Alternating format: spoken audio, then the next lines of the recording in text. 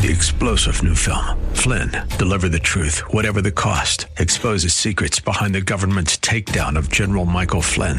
Flynn knew what the intel world had been up to. He ordered the first audit of the use of contractors. This set off alarm bells. He told the truth. He was the most dangerous person for Donald Trump to hire. They had to get rid of Flynn.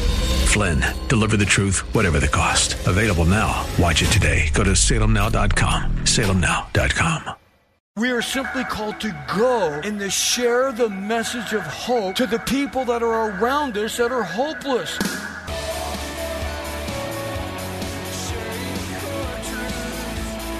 Welcome to Core Truth Radio, a radio ministry of Core Church Los Angeles with pastor and Bible teacher Steve Wilburn. Pastor Steve will be teaching the Word of God with truth from the Bible. For more information, go to corechurchla.org. That's corechurchla.org. Now here's Pastor Steve with today's Core Truth. I've entitled this message, Taking Action. I'm sure we've all heard the words, talk is cheap. It just means anybody can talk a great game. It happens all the time, from armchair quarterbacks. Those are the guys that criticize their favorite team's quarterback and say, I would have done it differently. Well, it's easy to say that when you're reclining in your lazy boy recliner and you don't have 4 300-pound linesmen from the opposing team running full force at you, trying to incapacitate you. Their only desire is to make you one with the ground as they plow you into the turf. But this mentality happens in every aspect of life. If someone says something foolish, we can sit back and think, I would have never said that, because sometimes what we say can sound pretty lame. Like this inspirational quote from actress Winona Ryder when she said this quote, I feel my best when I'm happy, end quote. Thank you for sharing that. Yes. I think we all feel our best when we feel happy. It's like, okay, yes, it's easy to listen to someone think, I would have never said that. But in reality, if all was told, I'm sure we would all have our share of mistakes and things we wish that we would have never said. Well, as we continue in our study through the book of Exodus, we will pick up from where we left off. Moses was completely overwhelmed. He went back to Egypt because God told him to go back. He returned to his roots, you could say. The people of God received him with open arms. They rejoiced in the fact that God had not forgotten them, and God had sent a deliverer for them. So in the midst of their misery, in the midst of their hardship, and in the midst of their slavery, God had not overlooked them. And what a blessing that is to know that God had not abandoned them. And the same goes for each and every one of us today. No matter how difficult our circumstances might be, no matter how strenuous our struggles can be, no matter how demanding our journey has become living here in Los Angeles, our gracious Heavenly Father, He will never leave us or forsake us. He will never abandon us. And that is good news to know. Yet, as we saw in our last study here in Exodus, when Moses approached Pharaoh, the king of the world, you could say, and he said to them, let my people go, Pharaoh responded with, who is your God that I should listen to him? I will not let Israel go. Yes, he basically said, your people, Moses, happen to be my slaves, and they're not going anywhere. Then Pharaoh, thinking he had absolutely nobody to answer to, increased the workload of God's people. Now the people, they went to Pharaoh, and they tried to reason with him. But Pharaoh shifted all the blame right on to Moses. And when the people returned to Moses, they said, "Yo, Moses, everything was great until you rolled into town. You have made us odious," is the word that they used. In the Hebrew, he says, "You've made us stink in Pharaoh's eyes." Has anyone ever tried to help you out and they actually made things worse? And all you could say was, "Hey, thanks for nothing." I remember when me and my wife, we were back east and we wanted to buy a home, but we couldn't afford a single family home. So the Lord ended up working it out for us, and we ended up buying a brand new townhouse when we were living back in Virginia. So we put the deposit down like on Saturday, and on Sunday we were at church, and there was a guy that worked in real estate, and he said, "Well, did you tell him I was your real estate agent?" No, we missed that part. He goes, "Well, you got to go back right now and tell them that I'm your real estate agent. I'll get you free stuff. I'll get your basement finished stuff for you. I'll get a deck put on the back of your house. I'll save you money." So we went back and said, "Well, we actually have a real estate agent at our church." And they're like, "Oh, you didn't say that." "Well, we do." And like, okay. So then he came in and he worked his magic. And by working his magic, the price of our house went up and we got nothing. Okay, so what he got, though, was a commission. He got half the commission as real estate agents get. So we went back to him like, "Hey, the price went up. You got us nothing." He goes, "Well, I'll give you the commission." All right, so that was a little bit of soothing, So then the house closed. We moved in, and he got the commission, and we didn't. Again, thank you for nothing. Yes, so have you ever had those people that try to help you and they actually hurt you? Well, that's what sent Moses back to the Lord. He's totally dejected now. See, Moses had forgotten that God had shared with him not once, but twice that Pharaoh was not going to let the people go. And we left off last time with Moses crying the blues over what he deemed as a complete and a total failure in accomplishing the mission that God had sent him to do. Well, that left Moses feeling totally dejected. It made him feel completely worthless. But let's not forget, God reminded Moses of what he was going to do. And we looked at the first 9 verses there in Exodus chapter 6 last time. That's what we closed with.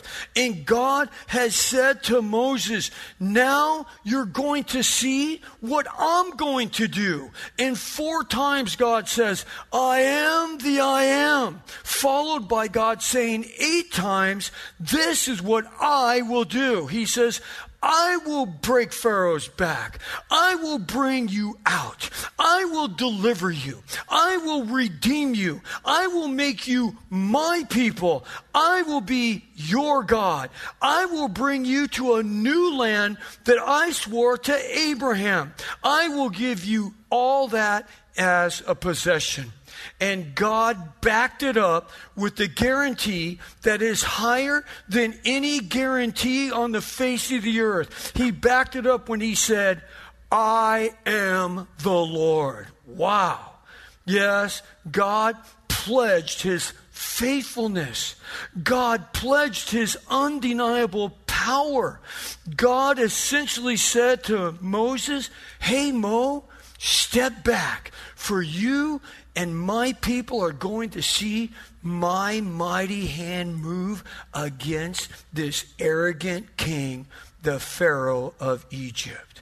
Now, one thing that we know as Christians is this, that God is extremely patient with us, is he not? Is he not gracious? Is he not merciful to us? His love and his grace are always present in our lives. In fact, the Bible tells us in Romans 2:4, they call it the 2x4 of evangelism. It says, the kindness of God is what leads us to repentance.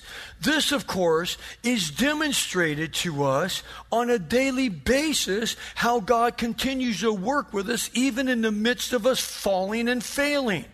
But that's for the true believer. But for those who resist God, those who would rather live in their sin than to repent, this is what God has to say to them. Galatians 6:7. He says, do not be deceived. Like, don't fool yourself. Don't get caught up into some delusion. He says, God is not mocked. For whatever a man sows, this he will also reap. So you're going to reap what you sow. Like, it might not happen today. It might not happen tomorrow. But all these people that smash and grab and, steal, and all these people that are hijacking cars and this and that and whatever, you're cheating at your company, you're stealing from your company, guess what? It's going to come back on you. And it doesn't matter who you are, where you come from, it will come back on you. Even the world knows this. They might not use the biblical term of reap what you sow. They might say, what goes around comes around. That's right, because it will come around. Other people might say, the chickens have come home to roost. That's right. Use whatever terminology you want, but one thing for sure, it will come back on you. But with that as a backdrop, let's look at our point here. God said go.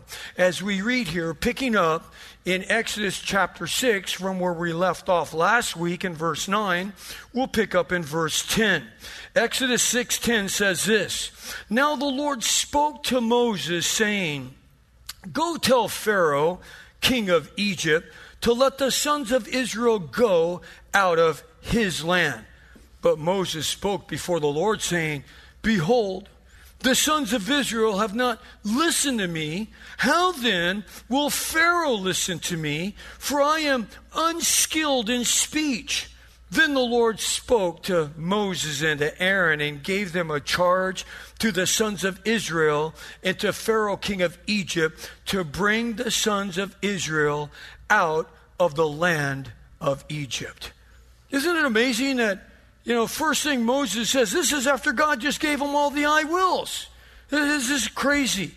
But again, notice, even after God had spoke to Moses that he was the great I am, and after telling Moses all the I wills that he was going to do, again saying, I'm going to bring them out. I'm going to deliver you. I'm going to redeem you. I will bring you into the land. I will take you for my people. I will be your God. This still, for some reason, didn't seem to stick with Moses. Why is that? Why are we so dense at times? Why does God have to teach us the same lessons over and over again? See, because Moses, after Moses shared them with the people in verse 9, Moses steps back completely into his excuses. He said in verse 12, well, your people, God, don't listen to me. Well, they don't listen. How then is Pharaoh going to listen to me when your own people don't listen to me? Again, he seemed to return to the same excuses that he gave to God all the way back in chapter 4. I'm unskilled in speech. Again, this meant that Moses thought he was unable to speak eloquently. Yet when Moses was younger, the Bible tells us that he was a man of power in words and deeds. So there was a time when Moses, when he was in his prime, when he wasn't walking with the Lord necessarily, when he was being raised as the prince of Egypt by Pharaoh's daughter, that he spoke boldly. Well, what's the point here? Well, here's the point. Every one of us are called to go. We are called to open our mouths for wherever the Lord would have us to say. We're to open our mouths for what God wants us to say.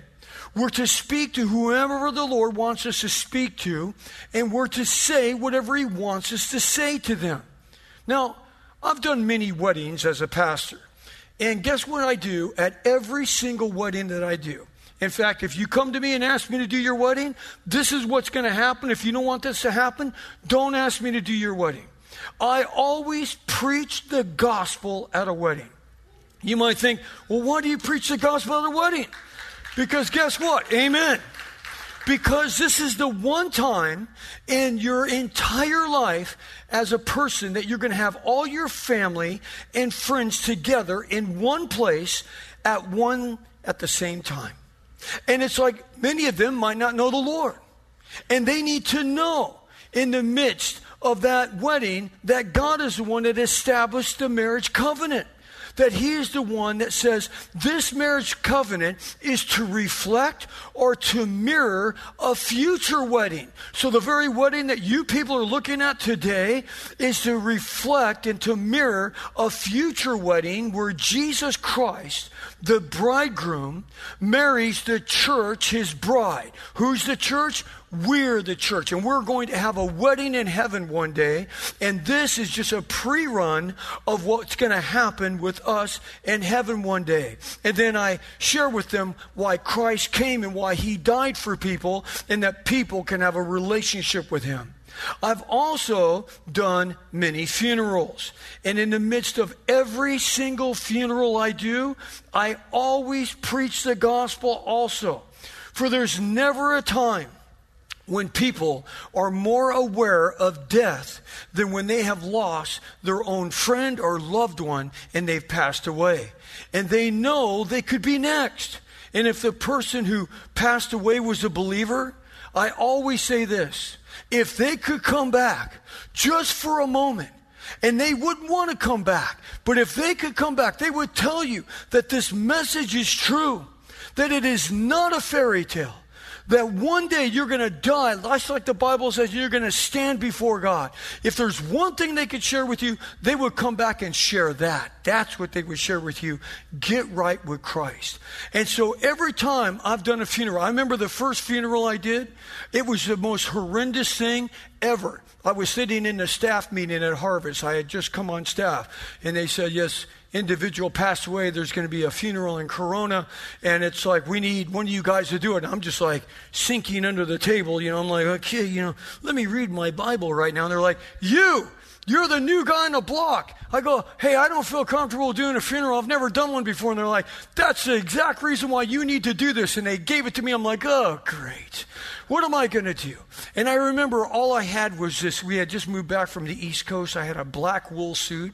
It was 106 degrees. It was outside in Corona. There was no trees around. And I'm standing there, and all I could think about was there is a flood going down the middle of my back, down through this rear section of my body, and dripping down my legs. I was melting. It was 106 degrees. I don't even know what I said, and everyone was looking at me. Why? Because I was the pastor there, and I have no idea what I said. I'm just like, oh God, just let it end, okay? And so then that night, this is dating myself here, but, we had pagers, and I was the new guy on staff at Harvest, so I had to wear the emergency pager. So I get this page at like 10 o'clock at night. I'm just getting ready to go to bed. And this mother is calling me, and she's like, you have to come and speak at my son's funeral tomorrow. I'm like, yes, ma'am. I would love to. I'm like, oh my goodness. She goes, yes, my son, he's 18 years old. He's at the high school, and he was drunk driving and he hit a telephone pole, and, can you come and speak? And I'm like, yes, I will come and speak. And I'm just like, oh no, another funeral. What am I going to do? And I just remember going there, and it was at Forest Lawn, and there was like 500 people at this funeral. It's like the whole high school went out. The teachers were there. The students were there. And they had an open casket. They're falling in the casket crying, and I'm standing there like, what am I going to say to these people? And I was just losing it. I'm like, oh Lord, you have sent the wrong person. I'm doing everything Moses has done. Lord, you got the wrong guy. I can't speak eloquently. I mean, I'm saying everything Moses said. I'm sucking my thumb. I'm in the fetal position, you know. It's like, and so then, you know, this high school girl does a song on her guitar, and then the leader at the, you know, at Forest Lawn says, yes and no, we have the pastor. I'm like, and I'm looking around, where's the pastor? Oh, I'm the pastor. Okay. And I remember walking up to the pulpit, just petrified, having not a word to say, and the Holy Spirit of God just filled me at that moment. Glory to God in the highest. I can't tell you to this day one word that I spoke. I have no idea what text I used. All I know is when I walked up to that pulpit, the Spirit of God filled me, and I preached the gospel at that funeral, the second funeral I've ever done, and over 300 people gave their life to Christ. And I'm like going, oh my goodness. And I got done, and I went back, and I stood, and the main guy at Forest Lawn leaned over, and he goes, oh my goodness, I have never heard a message. We do 6 funerals a day here. I've never heard a message like that. And I said, yeah, I've done a couple. I just didn't tell him the first one was yesterday. But anyway, that's just the Lord. I mean, that's just the Lord, okay? Yes, I've had many respond to Christ at funerals, and I've had none respond to Christ at funerals. But I know that the word goes out, and it doesn't come back void like the Bible says in Isaiah 55:11. Meaning, it will always hit its mark right then, or maybe it's a seed that's planted, and it'll respond. The people will respond later, and the same goes for all of us. We need to be faithful to go. We need to open our mouths. Understand, we can't save anybody, just like we can't save ourselves. But as believers, we are simply called to go and to share the message of hope to the people that are around us that are hopeless. We are called to share God's message of salvation to the lost souls around us. God is the one who does the saving. We're just called to go and share. You know, the Bible tells us in 2 Timothy. Now, 2 Timothy is an interesting book because God raised up the Apostle Paul, who was once known as Saul of Tarsus, a Pharisee, who was trying to single-handedly stop Christianity until he got saved. And then all of a sudden, God used him to preach the gospel in the known world. God used Saul of Tarsus, who became the Apostle Paul, to write 50% of the New Testament. So the New Testament that we have today, he wrote half of it. Now, at the end of his life, when he wrote the last book that he wrote out of half the New Testament, which is 2 Timothy, and the last chapter, so you have to wonder, well, what is the Apostle Paul going to tell us? He wrote half the New Testament, but what's the last thing that he said in the last book that he wrote, in the last chapter? This is what he said in chapter 4. Preach the word. Be ready in season and out of season. He says, reprove, rebuke, exhort with great patience and instruction. For the time will come when they, who's they? It's everyone around us that doesn't know the Lord. When they will not endure sound doctrine, but wanting to have their ears tickled, they will accumulate for themselves teachers in accordance to their own desires. So people will be like what we see today. Tell me what I want to hear. Don't tell me what I need to hear. I don't want to hear truth. Just tell me what I want to hear. He goes on to say, and they will turn away their ears from the truth, and they will turn aside to things that are not true.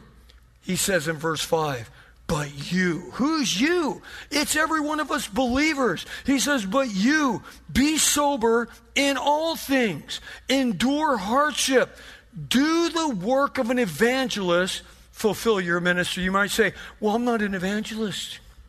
Pastor, you are. I'll leave that to you. No. We're all to do the work of an evangelist. No, you might not get up and teach here at church and, preach the gospel from the pulpit, but you're to do the work of an evangelist individually with the people you know and you work with. Yes, we're called to be ready. We are all called to go. when it's convenient and when it's not convenient. That's why he says be ready in season and out of season. So when you feel like, man, I'm like a V8 running on 12 cylinders. I just read my Bible all this morning. I'm prayed up. I'm ready to go. Okay, good. Go then. But there's also the day when you're not feeling good. You want to pull the sheet over your head. You don't want to go anywhere. Be ready in that moment too. Be ready when you feel like it. Be ready when you don't feel like it. We as Christians are to endure hardship. We're to do the work of an evangelist. Thanks for joining us for Core Truth Radio. You've been listening to Pastor and Bible teacher Steve Wilburn of Core Church Los Angeles. If you'd like to hear more messages by Pastor Steve, download the Core Church Los Angeles free app.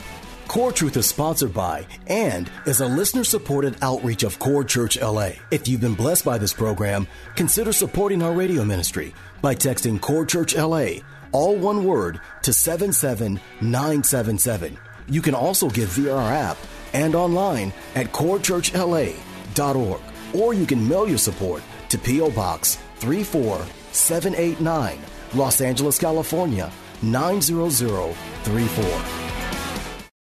Three-star General Michael J. Flynn, head of the Pentagon Intelligence Agency, knew all the government's dirty secrets. He was one of the most respected generals in the military. Flynn knew what the intel world had been up to. He understood its funding. He ordered the first audit of the use of contractors. This set off alarm bells. The explosive new documentary, Flynn, Deliver the Truth, Whatever the Cost, uncovers the facts behind this scandal. Flynn told the truth. He was the most dangerous person for Donald Trump to hire. I find out the worst enemy that I'm going to face in my life is right here in America. They took my assessment and they wanted me to change it. And I was like, I'm not changing it. They had to get rid of Flynn. With in-depth interviews, archival footage, and never-before-seen personal records of the man behind the headlines. I just felt like I was drowning. Flynn, Deliver the Truth, Whatever the Cost. Available now. Watch it today. Go to salemnow.com. salemnow.com.